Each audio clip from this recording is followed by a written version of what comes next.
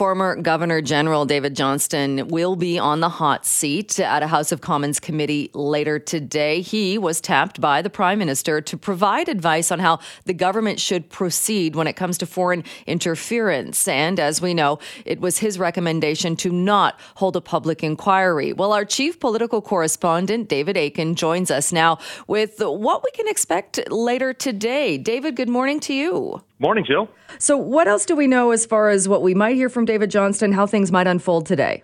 Well, what's going to happen today is the opposition parties, all three of them, are going to try to make the point that David Johnston, handpicked by Justin Trudeau to be the special rapporteur on foreign election interference, that Johnston is hopelessly conflicted, that he's in a conflict of interest, if not in a real sense, in a perceived sense.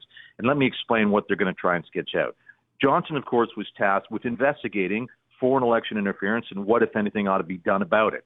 He concluded, of course, as you mentioned, no public inquiry. And he was investigating potential Chinese foreign interference that might have benefited the Trudeau Liberals.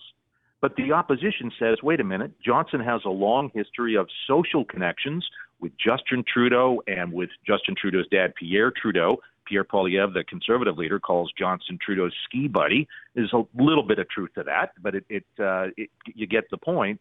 And then Johnston was also a member of the Trudeau Foundation. And the Trudeau Foundation, we know, though it has no connection to Justin Trudeau any longer, hasn't for 15 years, it's named after his dad, the Trudeau Foundation got a donation from a Beijing-backed businessman.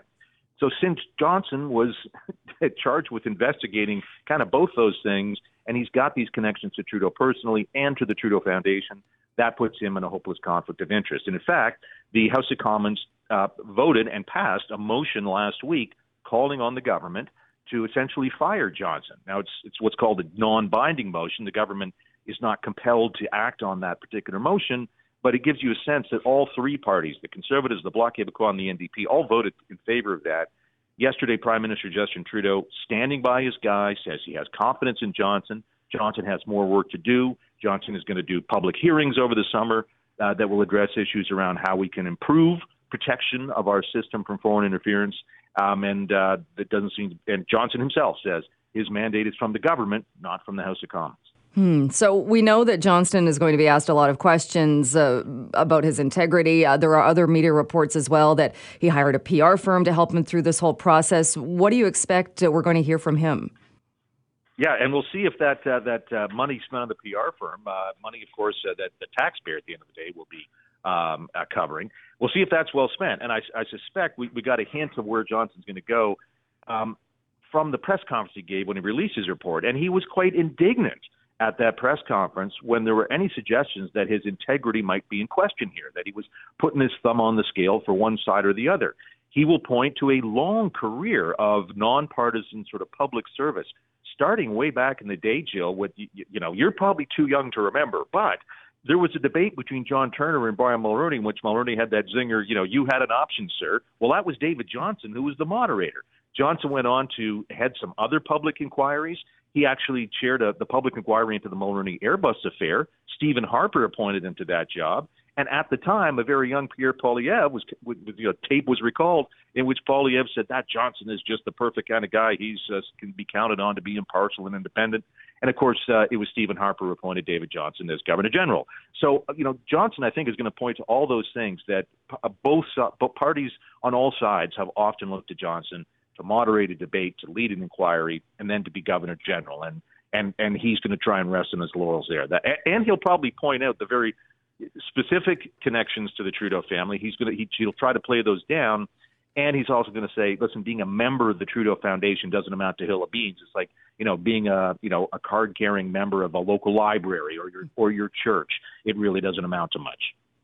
Right. And so will this focus, do you think, then, all of the background that you just kind of outlined, but is this going to focus when he testifies for what we're hearing is no less than 3 hours? Will it actually focus on his role as special rapporteur and the issues around this? Well, at the end of the day, this is where does the opposition want to go? Do they want to sort of play politics? I suspect they do, and they got 3 hours. And we should point out, normally committees meet for 2 hours, and normally witnesses tend to be on the stand, if you will, for an hour at a time. So this is an unusual length. and the opposition believes there's a lot of ground to cover. In order to really get at the substance of the issue, foreign interference, remember, in Johnson's report, he said, I looked at all sorts of top secret stuff about foreign interference, but I can't tell you about it. I can't put that information on the public record because it's top secret. And many in the opposition say, there's some things that you could put on the record, or there's ways to be able to disclose some of this information without jeopardizing our intelligence sources. And so I think that's the substance of the meeting. And again, it's going to depend on the opposition members being well prepared and them doing their homework in order to maybe draw out Johnson to explain maybe in more detail about some of the conclusions he made and why he made them. I think that beyond the Johnston himself issue, I think that will be something that might be of value to the whole country. But again, it's going to be up to the opposition to see where they want to drive this bus. All right. It's going to be an interesting one to watch. David, as always, thank you so much. Okay. Thanks, Jill. Have a great morning.